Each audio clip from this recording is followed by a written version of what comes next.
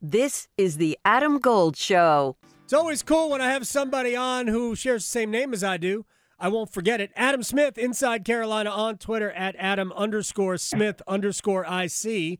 There's a lot of underscores. Were there a lot of Adam Smiths on Twitter that you had to differentiate? It's like my underscore key got stuck. You maybe get paid by the underscores. I don't know. It's an NIL deal. You have a special deal with the underscore society. All right, got to get my collective on that, AG. There's a lot of things we could talk about. Let's just start with. Gosh. I know there's a lot going on, and we're not going to talk about women's soccer, which was disappointing. Of course, last night I actually caught the very end of that. That's too bad. Let's start with football, only from this standpoint. It's probably not that big a deal because I don't think Clemson's offense changes with Cade Klubnik in versus DJ Uiagalelei. They both run.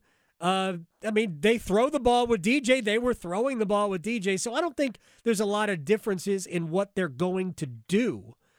But it sure did sound like Mac Brown didn't prepare for Cade because they hadn't really used him that much, even though they had. They've at least brought him in to change the mood. They did that against Syracuse. It led them to a win. It didn't against Notre Dame. That just sounded really odd that you would say that we didn't really think he was going to play. First of all, excellent pronunciation on both quarterbacks' names. Thank you. Obviously, DJU is an epic problem for someone like me, and I don't know why I want to call him Klubnik. I don't know. I don't know. It gets stuck in there, but yeah, I mean, it doesn't. I don't know that it matters, though. You know, that's the weird thing. I'm caught in between of caring a lot. You just don't hear that admission. You and I talked about it a little bit the other day. Quite frankly, I was pretty surprised to hear that out of Mac. Now, in Mac's defense, not that I came on to defend him, but right. He routinely says that he says, I'm not good after games when they lose, is what he always says. And we know Mac enjoys communicating. Yeah. So you know how it is sometimes that, things can get twisted up there in the wiring. But yes, when he said that after the ACC Championship game the other night, that they didn't expect to see the backup, I frankly couldn't believe it because I was thinking, this has been one of the major storylines, if not the storyline with Clemson all season. Right. Is who's the starter? How many times have you seen Dabo in some video or something, saying we're sticking with DJ? DJ's right. our guy. And as you said, the Syracuse games jumps out, the Clemson-Syracuse game. They were both unbeaten, and they went to Klubnik, and they were down, and he led them to a win. And there was some sort of stat like he was the first Clemson backup quarterback to lead a second-half comeback since, Chase Bryce, I think it was, years ago. Since Chase Bryce, yes. Seriously, I think that's the stat. Since 2018, when Chase Bryce came in for, I guess it would have been Trevor Lawrence. But anyway, yeah, that one surprised me because we went and looked it up after the game because I was like, man, he had played in 8 games. Yeah, Cade Klubnik, and they had not turned the keys over to him like they did Saturday night. But like you said, they had used him as a change of pace. They had gone to the bullpen. Yeah. So that one surprised me, and I don't think that it was the greatest quarterbacking performance I've ever seen, but he certainly did shift the momentum for them and get them put in the right direction. It was a terrible start for DJU. I mean, they had 2 possessions. He did not get a first down. They punted twice. UNC's first possession of the game, they go right down the field and score, and things were looking good for them there in the first quarter. Adam Smith from Inside Carolina is joining us here on the Adam Gold Show. Transfer portal, Tony Grimes, Cam Kelly, both in there. What are the concerns that you can see about, especially guys on defense, where they desperately need bodies and experienced bodies? What are the concerns that you see from guys who are entering the portal? Well, it depends on how rumor mill you want to go with this. because if you're a UNC fanatic, which there are some, yes, there are. There's a fringe of the Carolina fan base right now that is terrified that someone like not to answer your question on the defense, but is terrified that someone like Alabama or Ohio State is going to come take Drake May from them. Right. Which is one of the reasons I think he was asked after the game, have you heard from anyone? And do you like, what would your decision be? And he said, my intention is not to go anywhere. Right. So in terms of the transfer portal, that is, depending how plugged in you are to the rumor stuff, there's a portion of people that are terrified that Ohio State's going to say, here's $3 million to come play quarterback for us next year. But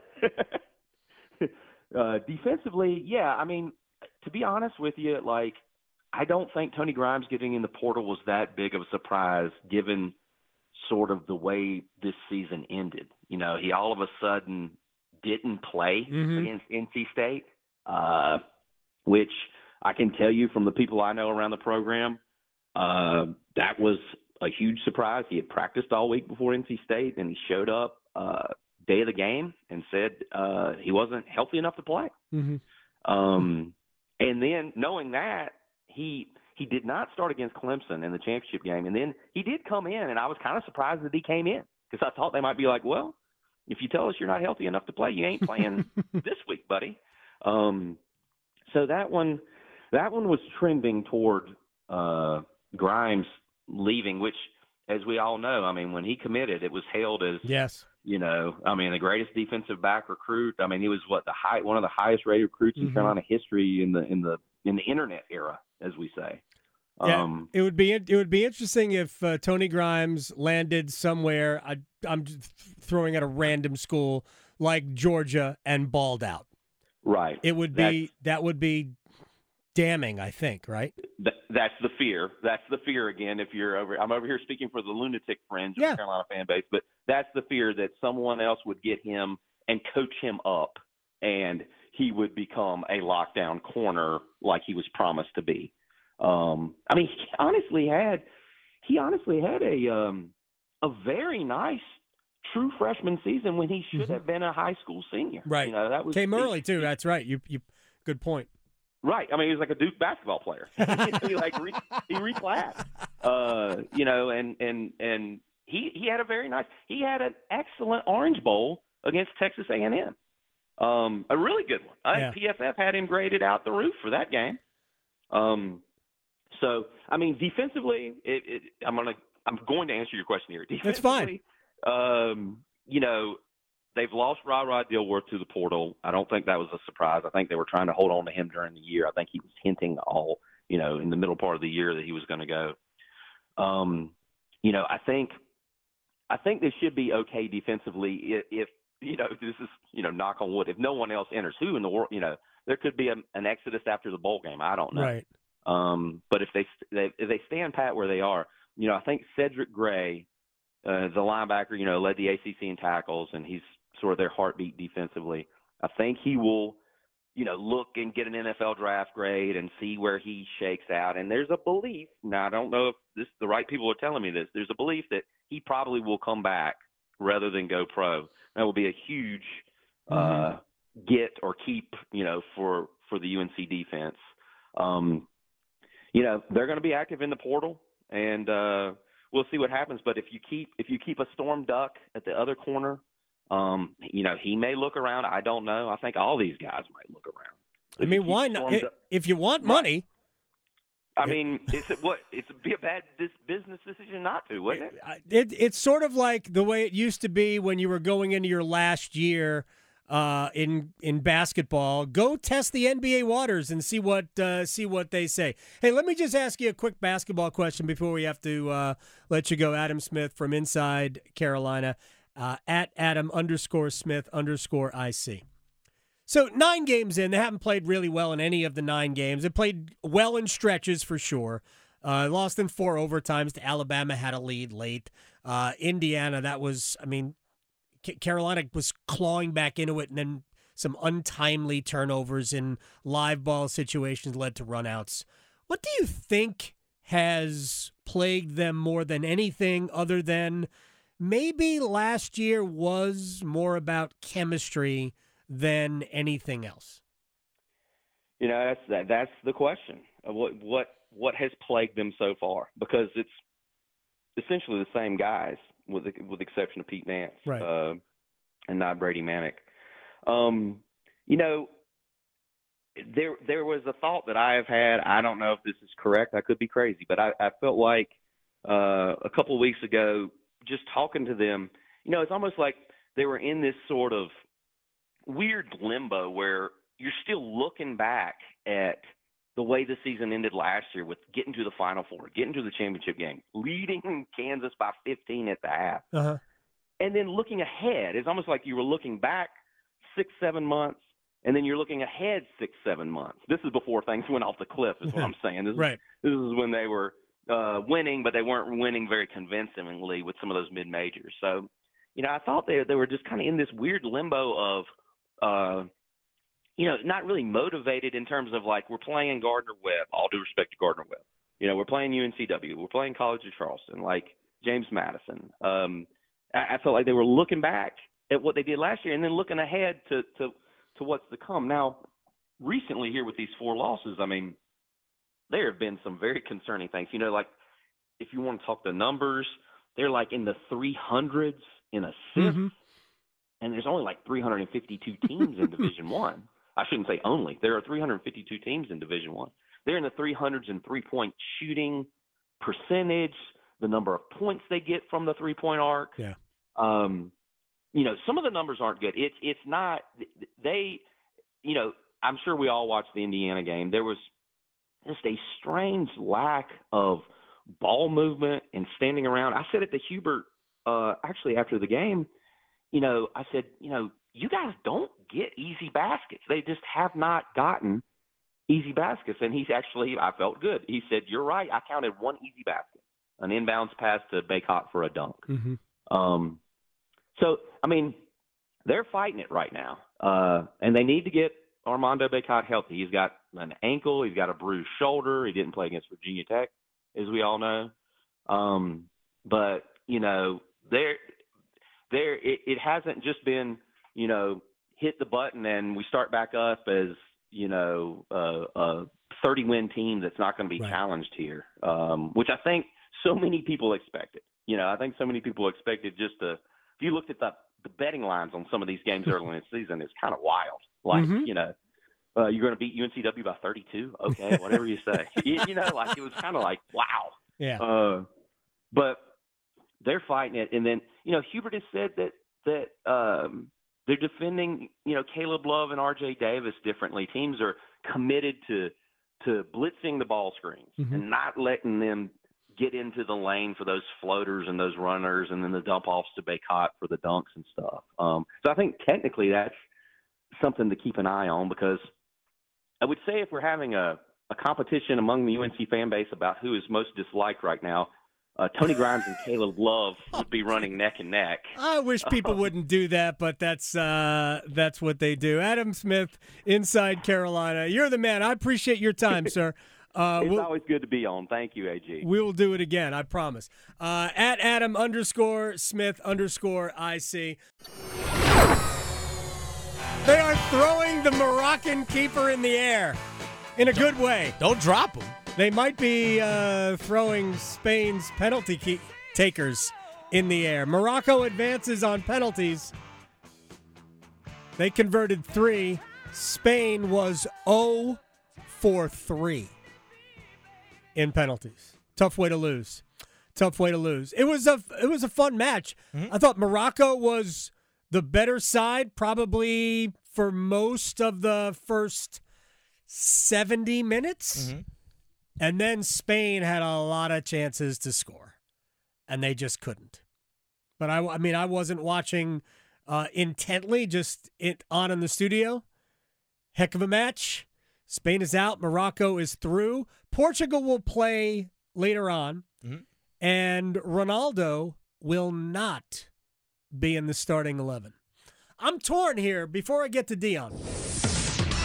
Yeah, there you go. Breaking news. Mm-hmm. I'm torn here because Ronaldo has, he complained his way out of Man U. Yep.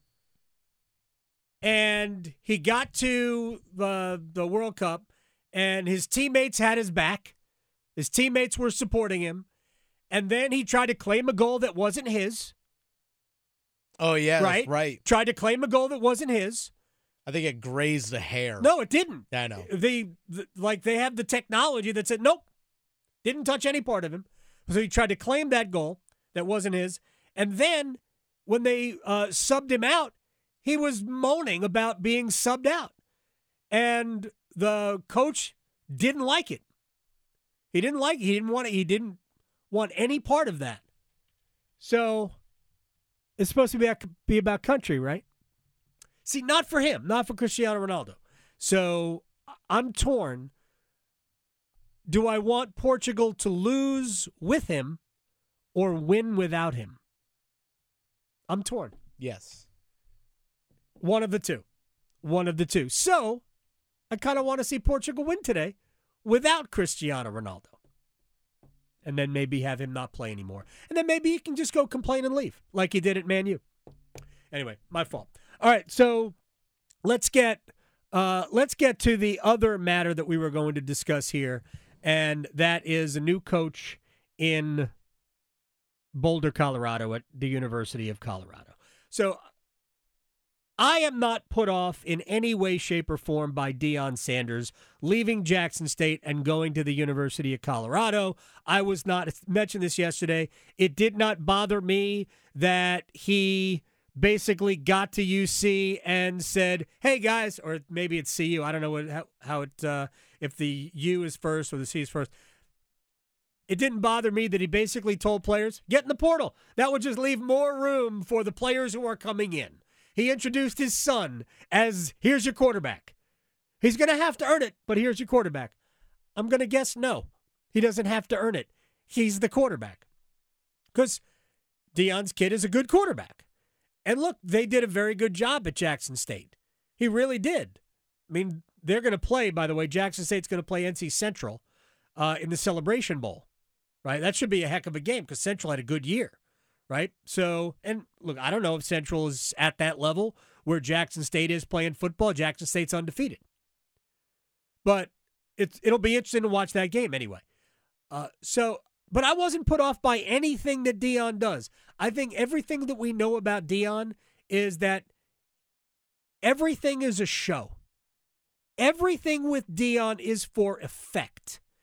A lot of times it's for Deion as much as anything else. Here's Bomani Jones on CNN talking about Deion doing what everybody else does. Deion Sanders has spent the last 35 years telling us there ain't but one Deion Sanders. And now he's telling us go find somebody else to do what Deion Sanders does. You can't have this both ways. I don't judge him for taking the job at Colorado. They probably increased his salary by something like 15 times, right? I totally get that. It all makes sense. But what he did was something that college coaches do all the time, which is you have to sell people 4-year, 10-year plans when your plan is always 1 year at a time. That's the only way that you could really pull that off. And so he came in and he sold a long-term vision for what was going on at Jackson State, but his goals and ambitions were always to be a Power 5 head coach. My take has always been he went to Jackson State primarily because he wanted to be a head coach, but didn't want to ever be anybody's assistant coach. So we had to find somebody that would give him a job and make him a head coach, and so he could have that on his resume, and then he could take that to try to get the job that he actually wanted. Jackson State was the place that could do it, and he did a lot of good work while he was at Jackson State. But all the bigger, grandiose notions of what he was doing for somebody else, no, it was what it always is. He did it for Deion, and that's fine if you don't tell us that you're trying to do this for somebody else. See, that is an interesting part of this discussion because Deion did pose this as though he was doing it for HBCUs, to elevate HBCUs. And I think most of us thought at the beginning that he was doing it for Deion. I always thought that Deion was just trying to ultimately position himself to get the Florida State job. Mike Norvell now doing a very good job, so it doesn't appear that that job is going to be available to him, at least in the near future. Bomani continues, and he doesn't blame Deion.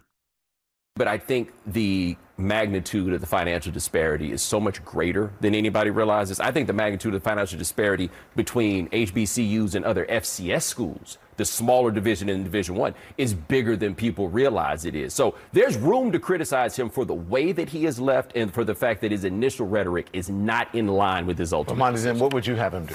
What would you have the man do? Oh, well, I wouldn't have come in the first place and said that God sent me here to fix HBCUs, and God decided that in the middle of it you were supposed to leave, right? I mean, like, the thing I've said is maybe God wants 10% of $5 million and not 10% of 375. If God can do math, I can understand why it is. He sold a dream and then walked out on the dream. People have the right to be critical of that. I also would have taken the job that he took at Colorado, right? It's not a judgment of the fact that he took the job, but this is not in line with what he told us for all these years. Which, again, makes Deion like every other college coach or every other coach. They tell us what they think we want to hear. Rarely is it the truth. That's okay. We should know better by now. This is the Adam Gold Show.